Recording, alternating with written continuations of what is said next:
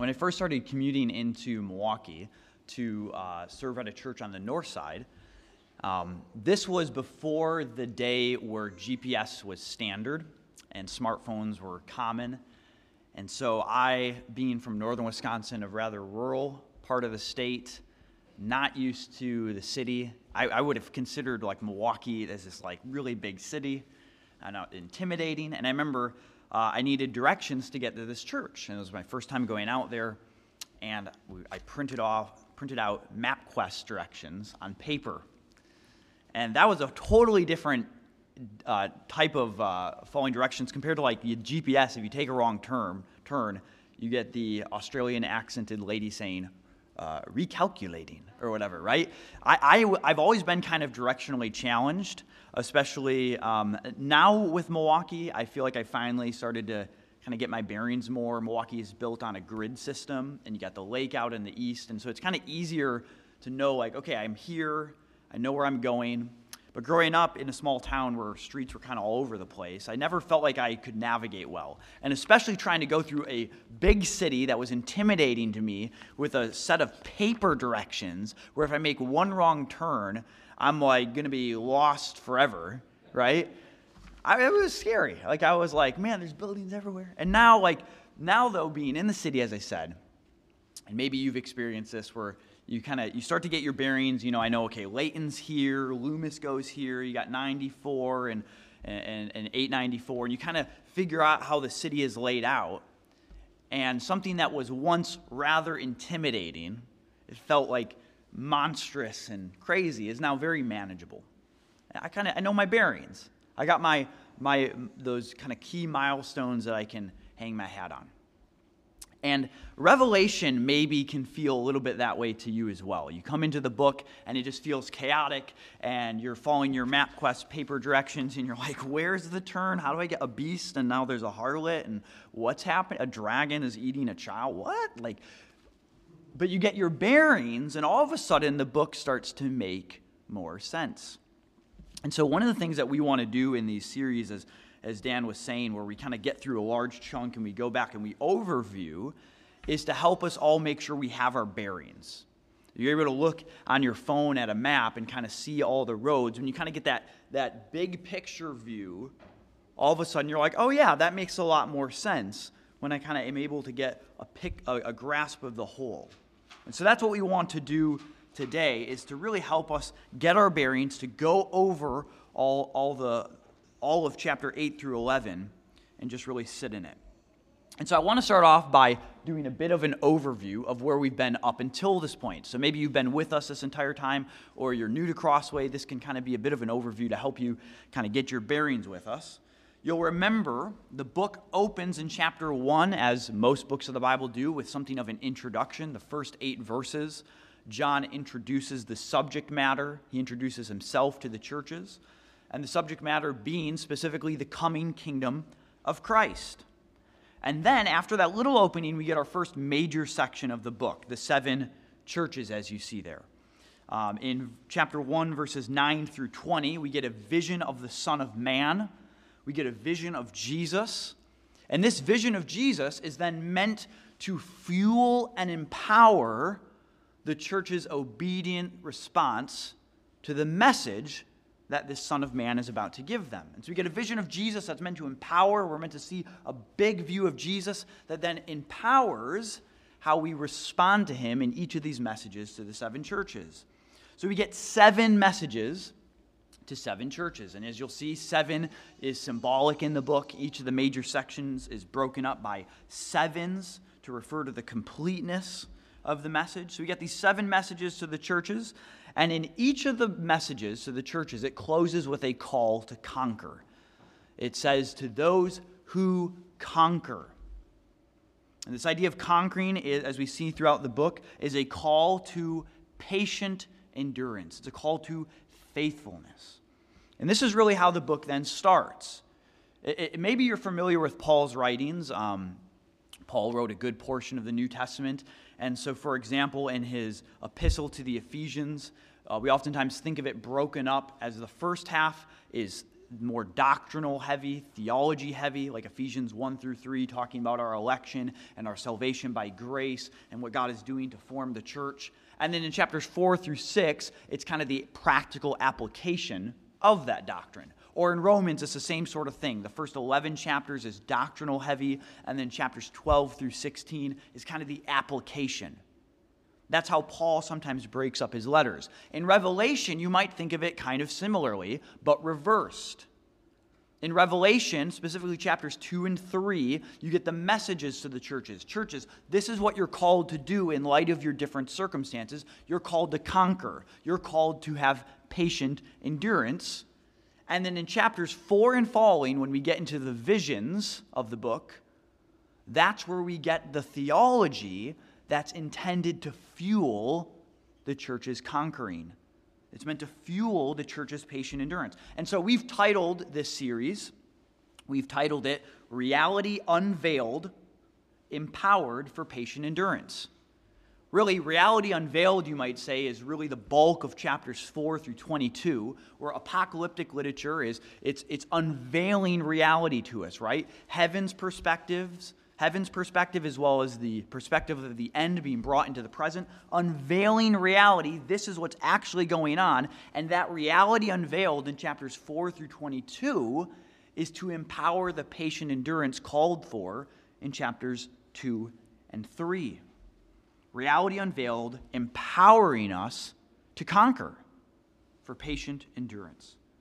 And the other thing I would say, too, as we think about reality unveiled, we think about apocalyptic literature as sort of this unveiling of reality as it truly exists. It's helpful then for us to remember, we don't want to get totally caught up in all the little details as we're reading through Revelation. That can be a temptation that we have, especially as people who, we come to books of the Bible like the letters or the epistles, and all the little details matter, and we want to dissect everything and understand it really down to the very parts of what Paul or what Peter is saying. Okay? But there are other parts of the Bible too, like we think of poetry, where we wouldn't want to strain every little detail, but it's speaking in more symbolic terms and imagery. We have to remember, when we're in Revelation, we're in something more similar to that. We're dealing with imagery. We're dealing with symbolism. And so we don't necessarily want to get hung up on all the little details, but we want to get what's the big picture here. You might think of Revelation almost like experiencing virtual reality. If you were to put virtual reality goggles on, what that does is it kind of immerses you in a different world. And it paints all these different pictures for you of all this kind of crazy stuff. And you see people doing these virtual goggles where they're trying to walk across a beam and it looks like they're going to fall. They're just standing in their living room, right? But now they think they're on like a building like 20 stories up and stuff. Well, Revelation is like that as well. It's immersing us in a reality, but this reality is not a fictional reality. It's actually a truer expression of what we actually see with our own eyes.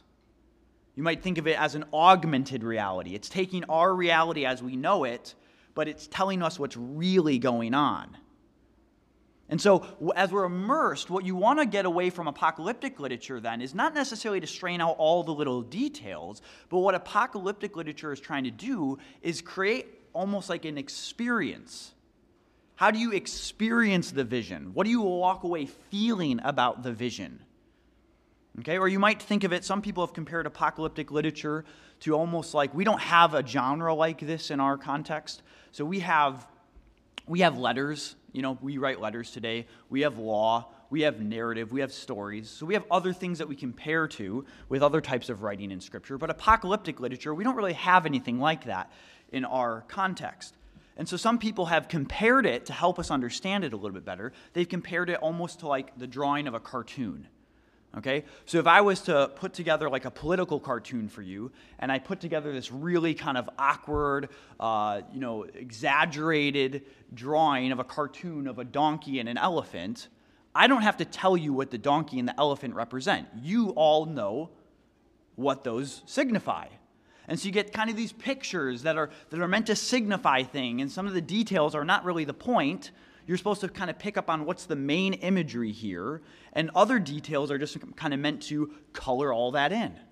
And that's how we want to approach apocalyptic literature. We're dealing with symbolism that's supposed to create like a virtual reality, a visual experience that is going to impress us.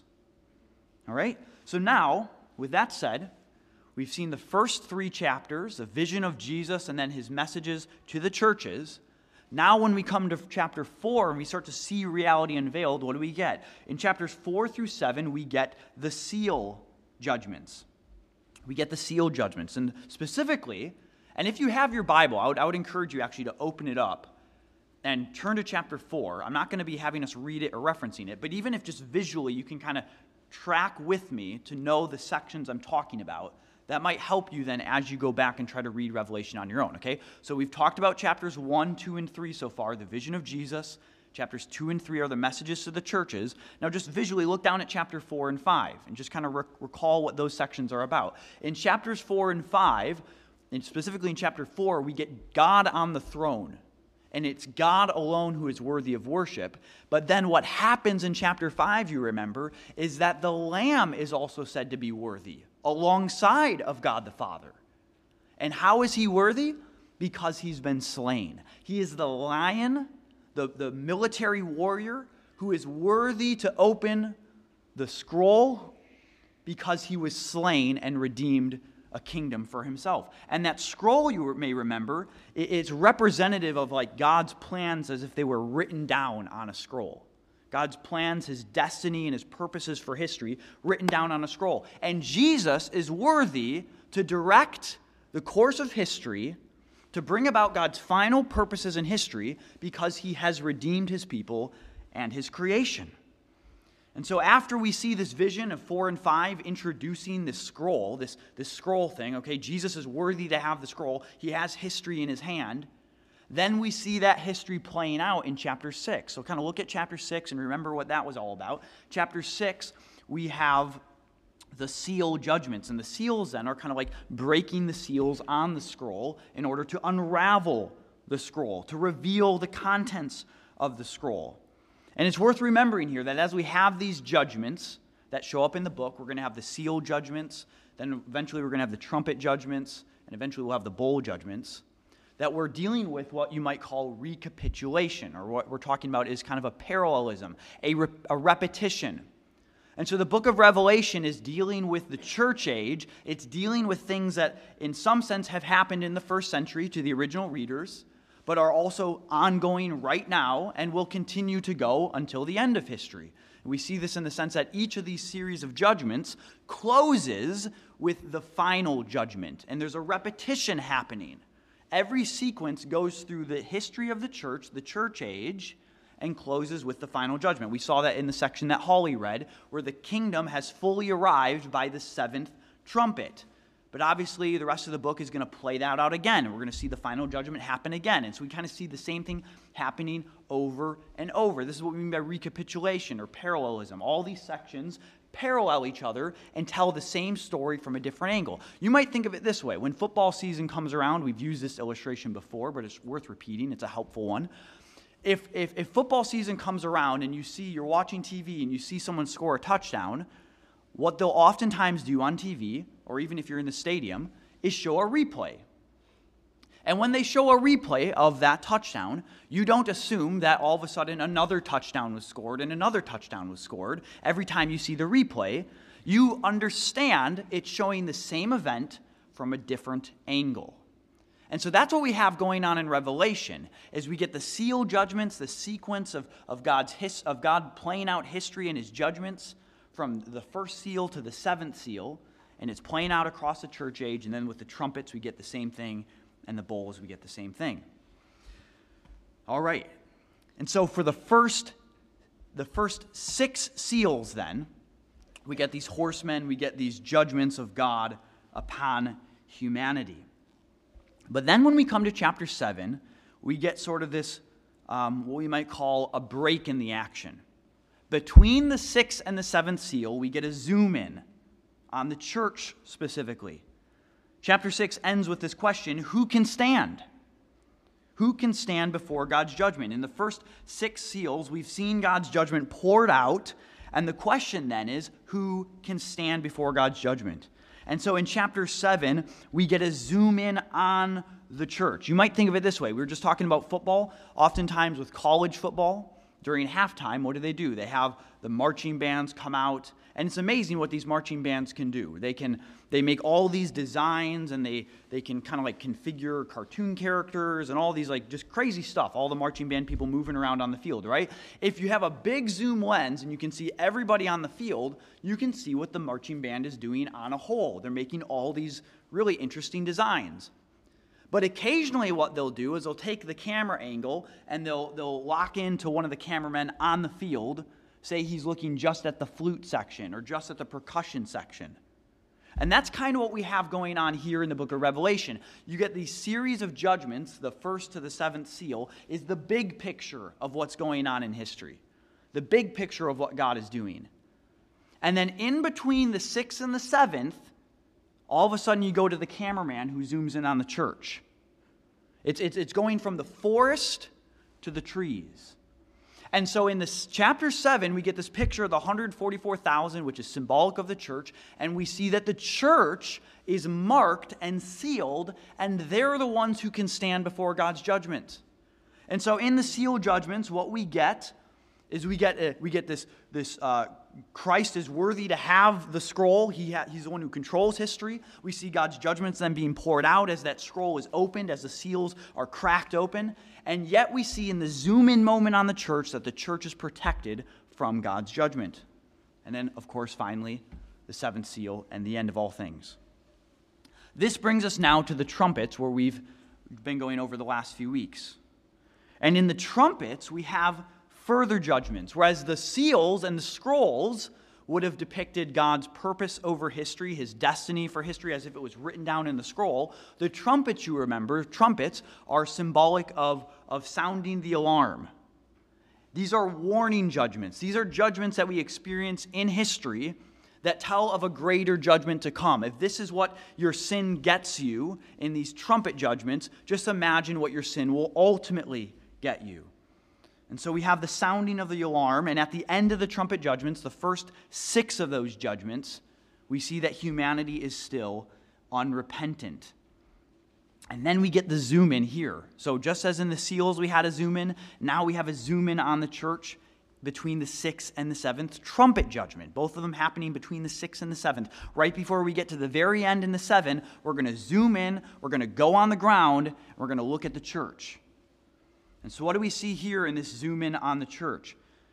Well, we see that God has restrained pouring out his escalated judgment of the 7 thunders, and instead an angel gives John a bittersweet scroll in chapter 10. And this scroll, again, as we saw, this is how Christ's kingdom will ultimately be brought to fruition, to completion. This is a scroll that Christ is worthy to have taken.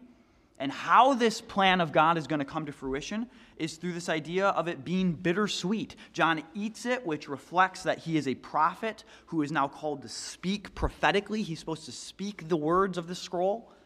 And it's a bittersweet scroll. In the one sense, it's sweet because it's the proclamation of the gospel, and yet there's a sense in which it's bitter. And we see how it's bitter when we get to chapter 11. As the zoom-in continues in chapter 11, we see the church depicted as a trampled temple and 2 martyred witnesses. The church is God's temple that is trampled, and it's these witnesses who speak that prophetic message but are killed for doing so. And nonetheless, the suffering witness of the church results in the end in the conversion of the nations, as they fear God and give him glory. And this finally leads us into the 7th trumpet. You remember the 7th in all of these sequences is the very end of all things, when God's kingdom is brought to bear. And that's exactly what we see in the 7th trumpet, that as a church is on mission, spreading the gospel as a suffering prophetic people, that eventually brings about the conversion of the nations, which brings God's kingdom to its full fruition. And so again, we see these parallels between the seals and the trumpets. Each is laying out the history of the world, and in between the 6th and the 7th, you get a zoom in to see the place of the church in the midst of God's judgments. And so we can summarize chapters 8 through 11 this way. God's mission during this age is to prompt repentance through his warnings and through his witnesses. In the trumpets, we see that God is giving these directed calamities to try to bring about the repentance of people, which they fail to do. And so that's the warnings, the judgments. God's judgments are warnings to aim at people's repentance. And on the other hand, we have the witnesses. We have the warnings, we have the witnesses. The witness is the church's commission to prophetically suffer. And so God's mission is to prompt repentance through his warnings, his trumpets, and his witnesses, his church. With that big overview in mind then, those big blocks, okay? The messages to the 7 churches, the 7 seals, the 7 trumpets, those are big sections. Let's go ahead and read chapters 8 through 11. We're going to read the trumpet section, and I'll be kind of giving some commentary as we go through. So beginning in chapter 8, verse 2, here we have introduced the 7 trumpets. And the 7 trumpets are, as they're introduced, we're going to see God's people's, their prayers coming up as incense, issuing forth into judgment. Then I saw the 7 angels who stand before God, and 7 trumpets were given to them.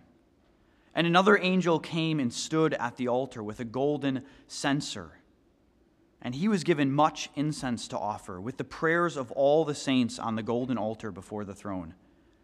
And the smoke of the incense, with the prayers of the saints, rose before God from the hand of the angel. Then the angel, in response to seeing God answering those prayers, the incense that God smells as a sweet aroma, he answers by taking the censer, filling it with fire from the altar, and he threw it onto the earth. And there were peals of thunder and rumbling and flashes of lightning and an earthquake. That God's judgment is now issuing forth from these prayers. And then we get the first 4 warning blasts, which are going to bring in all of creation. The earth, the sea, the fresh water, and the sky will be brought to bear in God's warning judgments. Verse 6, now the 7 angels who had the 7 trumpets prepared to blow them, to sound the warning blast. The first angel, he blew the trumpet. He sounded his warning blast, which consisted in this, that there followed hail and fire mixed with blood. And these were thrown upon the earth. And 1/3 of the earth was burned up. And 1/3 of the trees were burned up. And all the green grass was burned up. The second angel sounded his alarm. He blew his trumpet, which consisted in this, that something like a great mountain burning with fire was thrown into the sea. And 1/3 of the sea became blood. And 1/3 of the living creatures in the sea died. And 1/3 of the ships were destroyed. Then the third angel, he sounded his alarm. He blew his trumpet, and it was this. A great star fell from heaven, blazing like a torch, and it fell on 1/3 of the rivers and on the springs of water. The name of the star was wormwood, which means bitter. 1/3 of the waters became wormwood, bitter that is, and many people died from the water because it had been made bitter. Now the fourth angel, he sounded his alarm. He blew his trumpet, which was this, that 1/3 of the sun was struck, 1/3 of the moon, 1/3 of the stars, so that 1/3 of their light might be darkened, and 1/3 of the day might be kept from shining, and likewise 1/3 of the night. Then I looked, and I heard an eagle crying with a loud voice as it flew directly overhead. Woe! Woe! Woe to those who dwell on earth, at the blasts of the other trumpets that the 3 angels are about to blow. You thought that these first warning blasts were bad? Get ready for the next 3. These are woes. And so the last 3 trumpets, the 5th, the 6th, and the 7th are considered woes.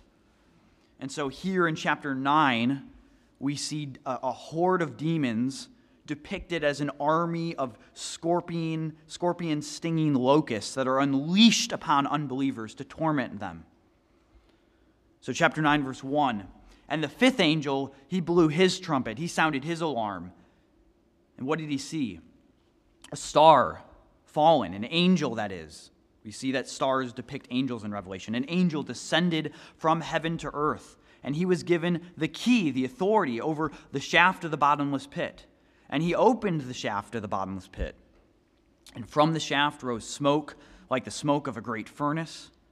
And the sun and the air were darkened with the smoke from the shaft. There's just this billowing smoke coming out of the shaft. And then from the smoke came locusts on earth. And they were given power like the power of scorpions of the earth. They were told not to harm the grass of the earth or any green plant or any tree. That's what locusts normally do. But what were they told to do? They were only those people. They were told to harm only those people who do not have the seal of God, that is unbelievers, that is those who are not marked by God, like the 144,000 on their foreheads. These locusts were allowed to torment them for 5 months, but not to kill them.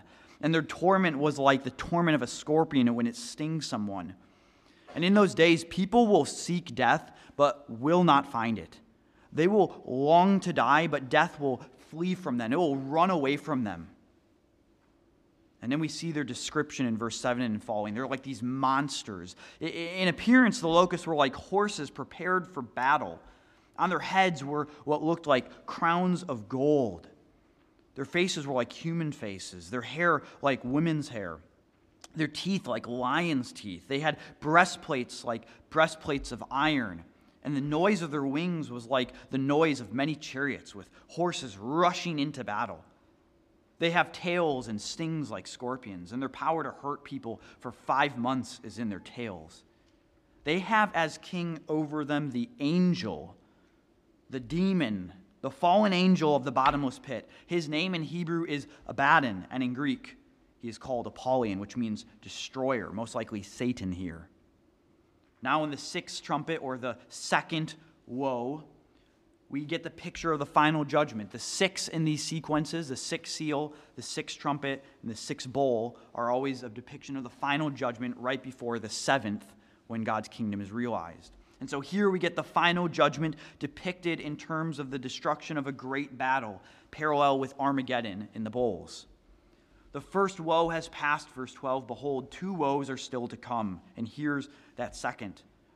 Then the sixth angel, he blew his trumpet. He sounded his alarm. And I heard a voice from the 4 horns of the golden altar before God, saying to the sixth angel who had the trumpet, release the 4 angels who are bound at the great river Euphrates. So the 4 angels who had been prepared for the hour, the day, the month, and the year were released to kill 1/3 of mankind. The number of mounted troops was twice 10,000 times 10,000, 2 million. I heard their number. And this is how I saw the horses in my vision and those who rode on them. They wore breastplates the color of fire and of sapphire and of sulfur. And the heads of the horses were like lions' heads. And fire and smoke and sulfur came out of their mouths. By these 3 plagues, 1/3 of mankind was killed by the fire and the smoke and the sulfur coming out of their mouths. For the power of the horses is in their mouths and in their tails. For their tails are like serpents with heads, and by means of them they wound.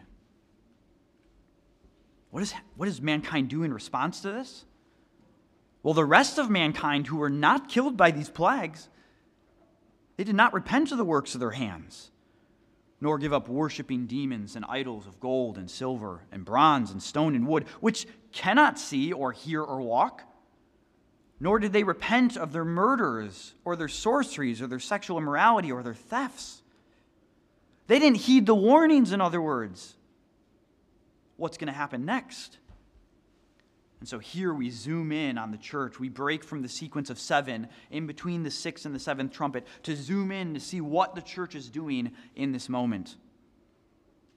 And then I saw another mighty angel coming down from heaven, wrapped in a cloud, with a rainbow over his head. And his face was like the sun, and his legs like pillars of fire. He had that little scroll.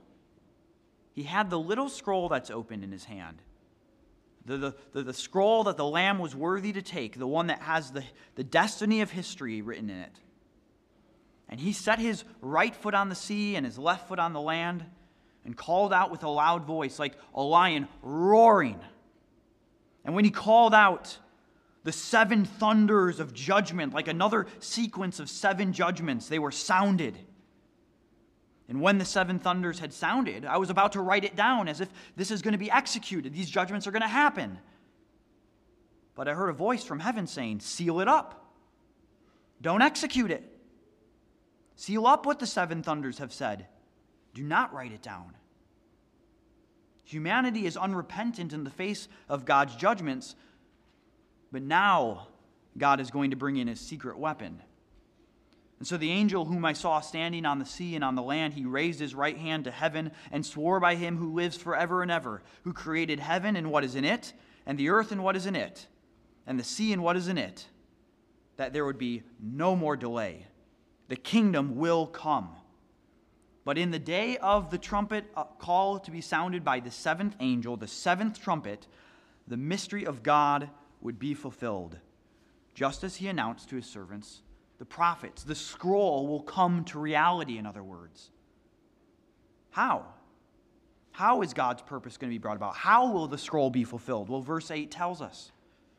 Then the voice that I heard from heaven spoke to me again, saying, "Go take the scroll that is open in the hand of the angel who is standing on the sea and on the land." So I went to the angel and I told him to give me the little scroll. And he said to me, "Take and eat the scroll. It will make your stomach bitter, but in your mouth it will be sweet as honey." And I took the little scroll from the hand of the angel and I ate it. It was sweet as honey in my mouth. It's a pleasant message. It's the gospel. But when I had eaten it, my stomach was made bitter. And I was told, "You must again prophesy about many peoples and nations and languages and kings." That by eating the scroll, it symbolizes that John is being commissioned as a prophet, representing the church's role, as we'll see now in chapter 11. How is it a bittersweet scroll? We see the bitterness, the bitter suffering, now in chapter 11. Then I was given a measuring rod, like a staff, a measuring rod to mark out those who are God's. And I was told, "Rise and measure the temple of God," here the church depicted as God's temple, as well as the altar and those who worship there. Mark out God's temple. Mark out Joby. Mark out Nadia.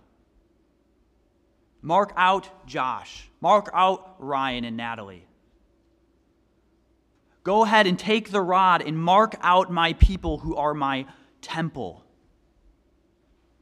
But don't measure the court outside the temple. Leave that out, for it's given over to the nations, and they will trample the holy city. They'll trample the citizens of my new Jerusalem, my bride. They're going to trample her for 42 months. And I will grant authority to my 2 witnesses, and they will prophesy for 1,260 days, clothed in sackcloth. They are the 2 olive trees, those anointed by the Spirit, and the 2 lampstands, the lights to the nation that stand before the Lord of the earth. These 2 witnesses, who are they? They're Dan. They're Steve Radomski. They're Jennifer. They're the Denos. They're Kyle and Emily Barrow. And if anyone's going to harm these folks, fire pours from their mouth and consumes their foes. If anyone would harm them, this is how they are doomed to be killed. The church is protected. They're measured. They have the power to shut the sky, that no rain may fall during the days of their prophesying. And they have the power over waters to turn them into blood and to strike the earth with every kind of plague as often as they desire. They are going to issue judgment on the world that rejects the gospel. And when they've finished that testimony, the beast that rises from the bottomless pit will make war on them and conquer them and kill them. They will be faithful even unto death if it's so demanded of them. They will conquer by being conquered. And their dead bodies will lie in the street of the great city that is symbolically called Sodom and Egypt, where their Lord was crucified. For 3.5 days, some of the peoples and tribes and languages and nations will gaze at their dead bodies and refuse to let them be buried. They will be shamed. They'll be despised. Those who dwell on the earth will rejoice over them and make merry and exchange presents, because these two prophets had been a torment to those who dwell on the earth. That the church will be hated for their prophetic ministry. But after 3.5 days, a breath of life from God entered them, and they stood up on their feet. And great fear fell on all those who saw them. Then they heard a loud voice from heaven saying to them, "Come up here." And they went up to heaven in a cloud, and their enemies watched them. That the church is vindicated. The church has victory over death, even in the face of death. And in response to seeing this, at that hour, there was a great earthquake, and 1/10 of the city fell. 7,000 people were killed in the earthquake, and humanity responds to the church's witness in God's judgment this way. The rest were terrified, or we might say they feared. Like they feared God, and they gave glory to the God of heaven. They repented at the witness of the church. And so through this, the scroll is brought to completion. God's purposes are brought and finished. And so we see then now the final 7th trumpet. The completion of all things is brought about. The second woe has passed before the third woe is soon to come. Then the 7th angel, he blew his trumpet, and there were loud voices in heaven saying, "The kingdom of the world has become the kingdom of our Lord and of his Christ, and he shall reign forever and ever." And the 24 elders who sit on their thrones before God fell on their faces, and they worshiped God, saying, "We give thanks to you, Lord God Almighty, who is and who was." And notice, not just anymore, it's who is and who was and is to come. No longer is there who is to come, because God has come. "For you have taken your great power, and you have begun to reign. The nations raged, but your wrath came. You raged against them, and the time for the dead to be judged, and for the rewarding of your servants, the prophets and saints, and those who fear your name, both small and great, and for destroying the destroyers of the earth."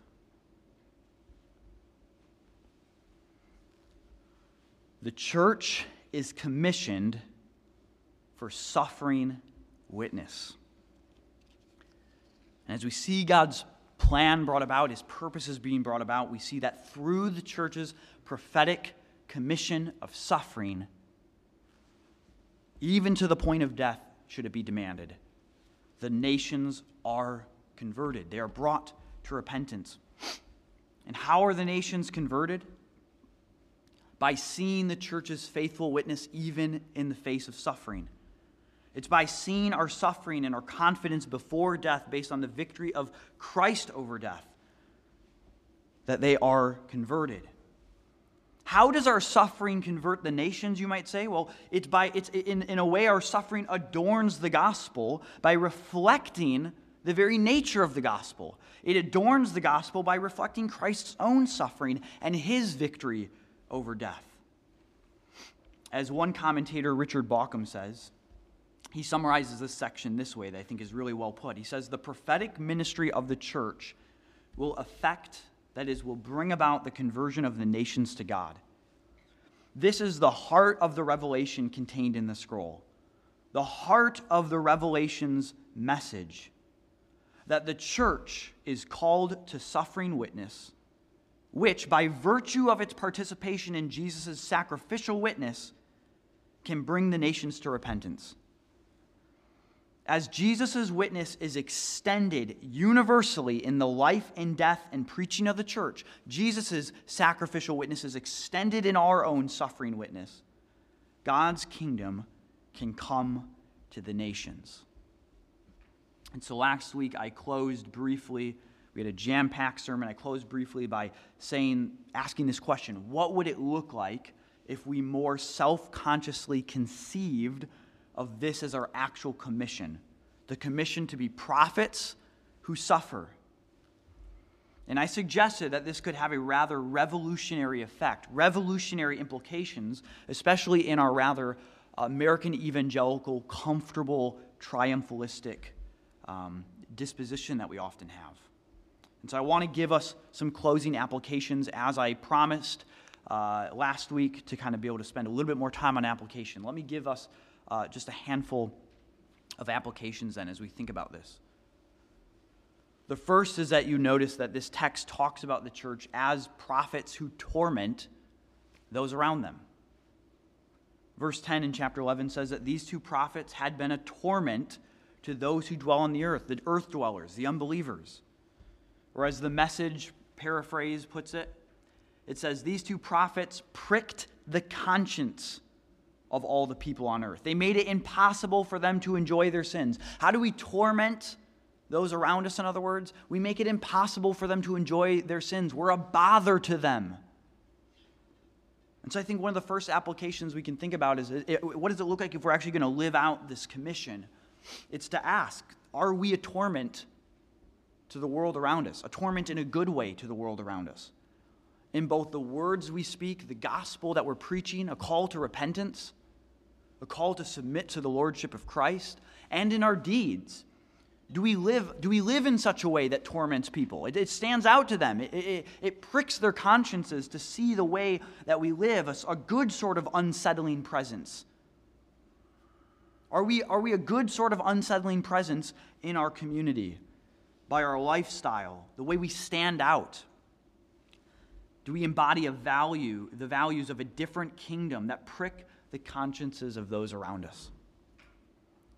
But even as we do so, sometimes we can err in we can be a torment to those around us, but in a bad way. And so I want to remind us that the way that we're a torment to those around us, notice in verse 3, is that these prophets are clothed in sackcloth. Sackcloth is something that people would wear when they were very sorrowful and they were embodying repentance.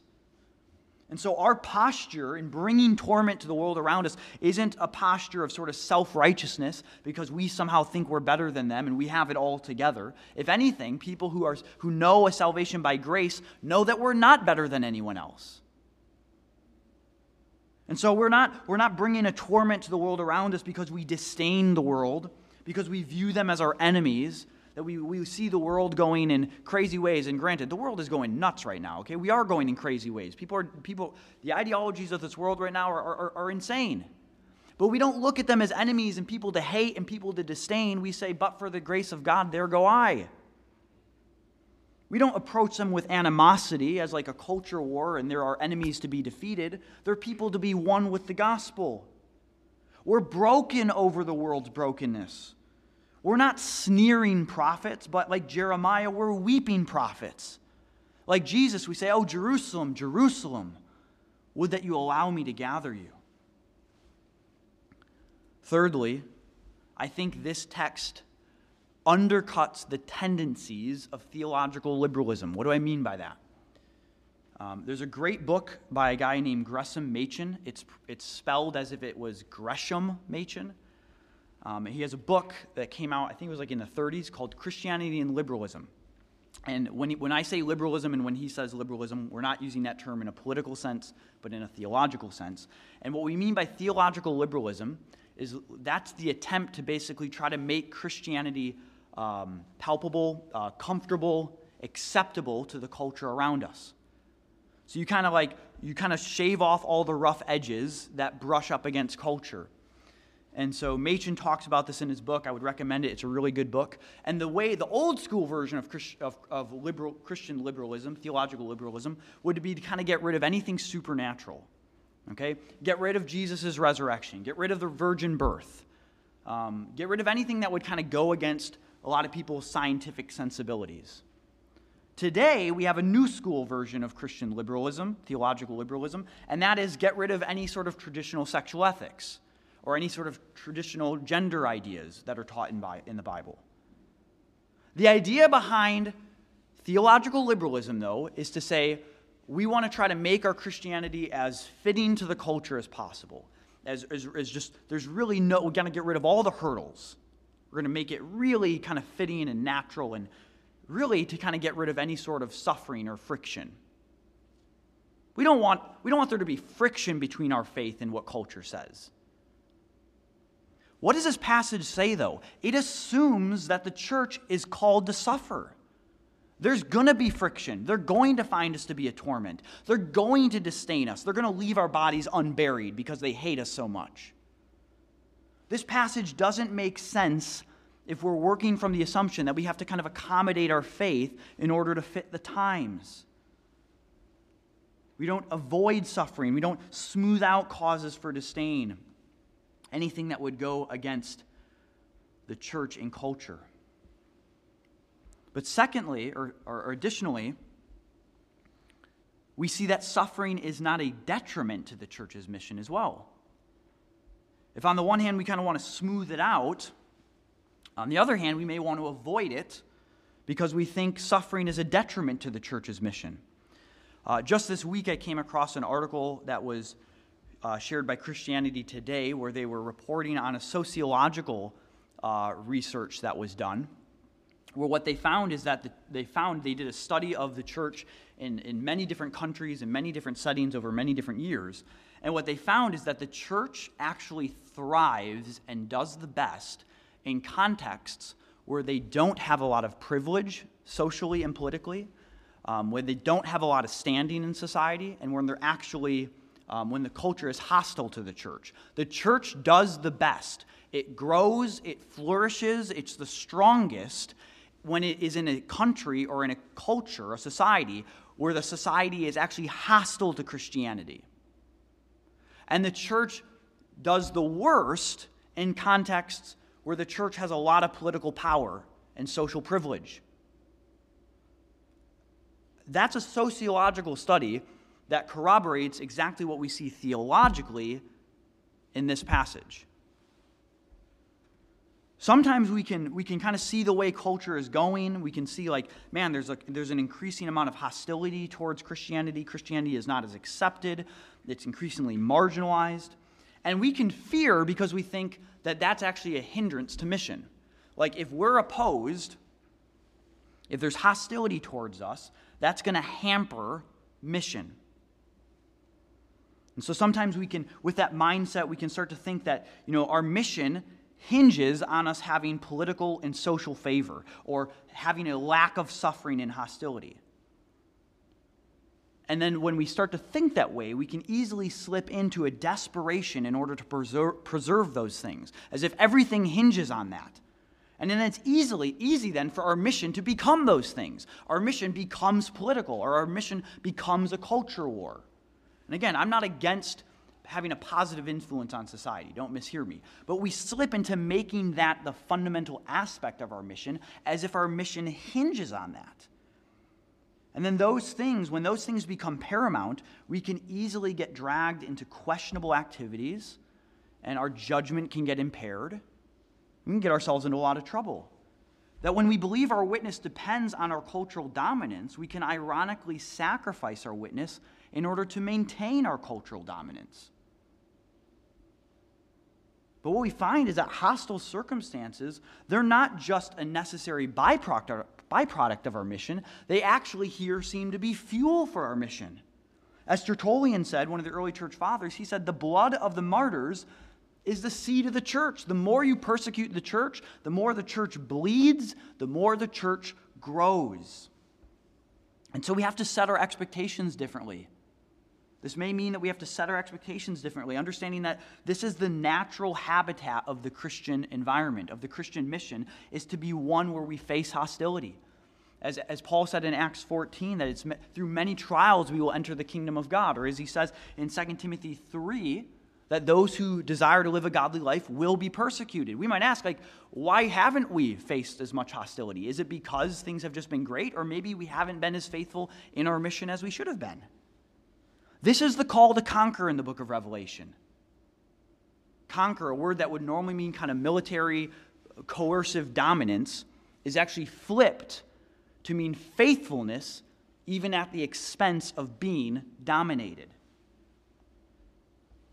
And finally then, we have motivation to be faithful, to conquer in this way, at the very end of this section.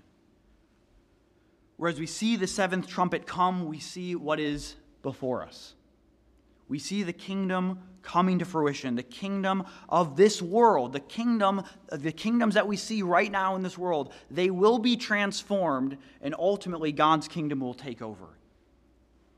As each of the messages to the churches, you'll remember in chapters 2 and 3, when you have the messages of the churches, every time that Jesus gives them the call to conquer, what does he do? He motivates them by holding out the promise that if you conquer, you'll be given the crown of life. You'll be made a pillar in the temple of God.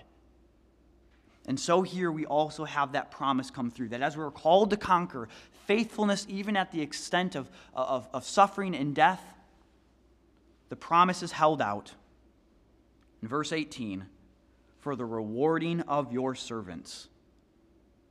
There is a reward that awaits us, believer. That's the hope. As the apocalyptic literature is unveiling reality to us, one of the things it wants to unveil to us is the future promise that awaits us.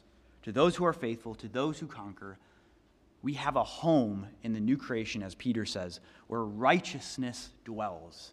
Won't that be amazing to live in a home where righteousness is dwelling? And so as we celebrate the gospel and we celebrate the Lord's Supper itself tells of this. As Jesus says in Matthew 26, when he instituted the Lord's Supper, he said, I tell you, I will not drink again of the fruit of the vine until that day when I drink it new with you in my Father's kingdom. That not only does the Lord's Supper look back to remember what Jesus has done in dying for us, the bread and the juice depicting his death given for us to pay for our sins, not only does the Lord's Supper look back, but the Lord's Supper then also looks forward. Not only is Jesus paying for our sins to forgive us and to justify us by faith, but it's also purchasing the kingdom that we have such the benefit to be recipients of. And Jesus says, I will not drink of the fruit of the vine until that day. Jesus won the kingdom through his death, purchasing us, but also purchasing that future reward for us. And so as we partake of the Lord's Supper today, let that be your focus.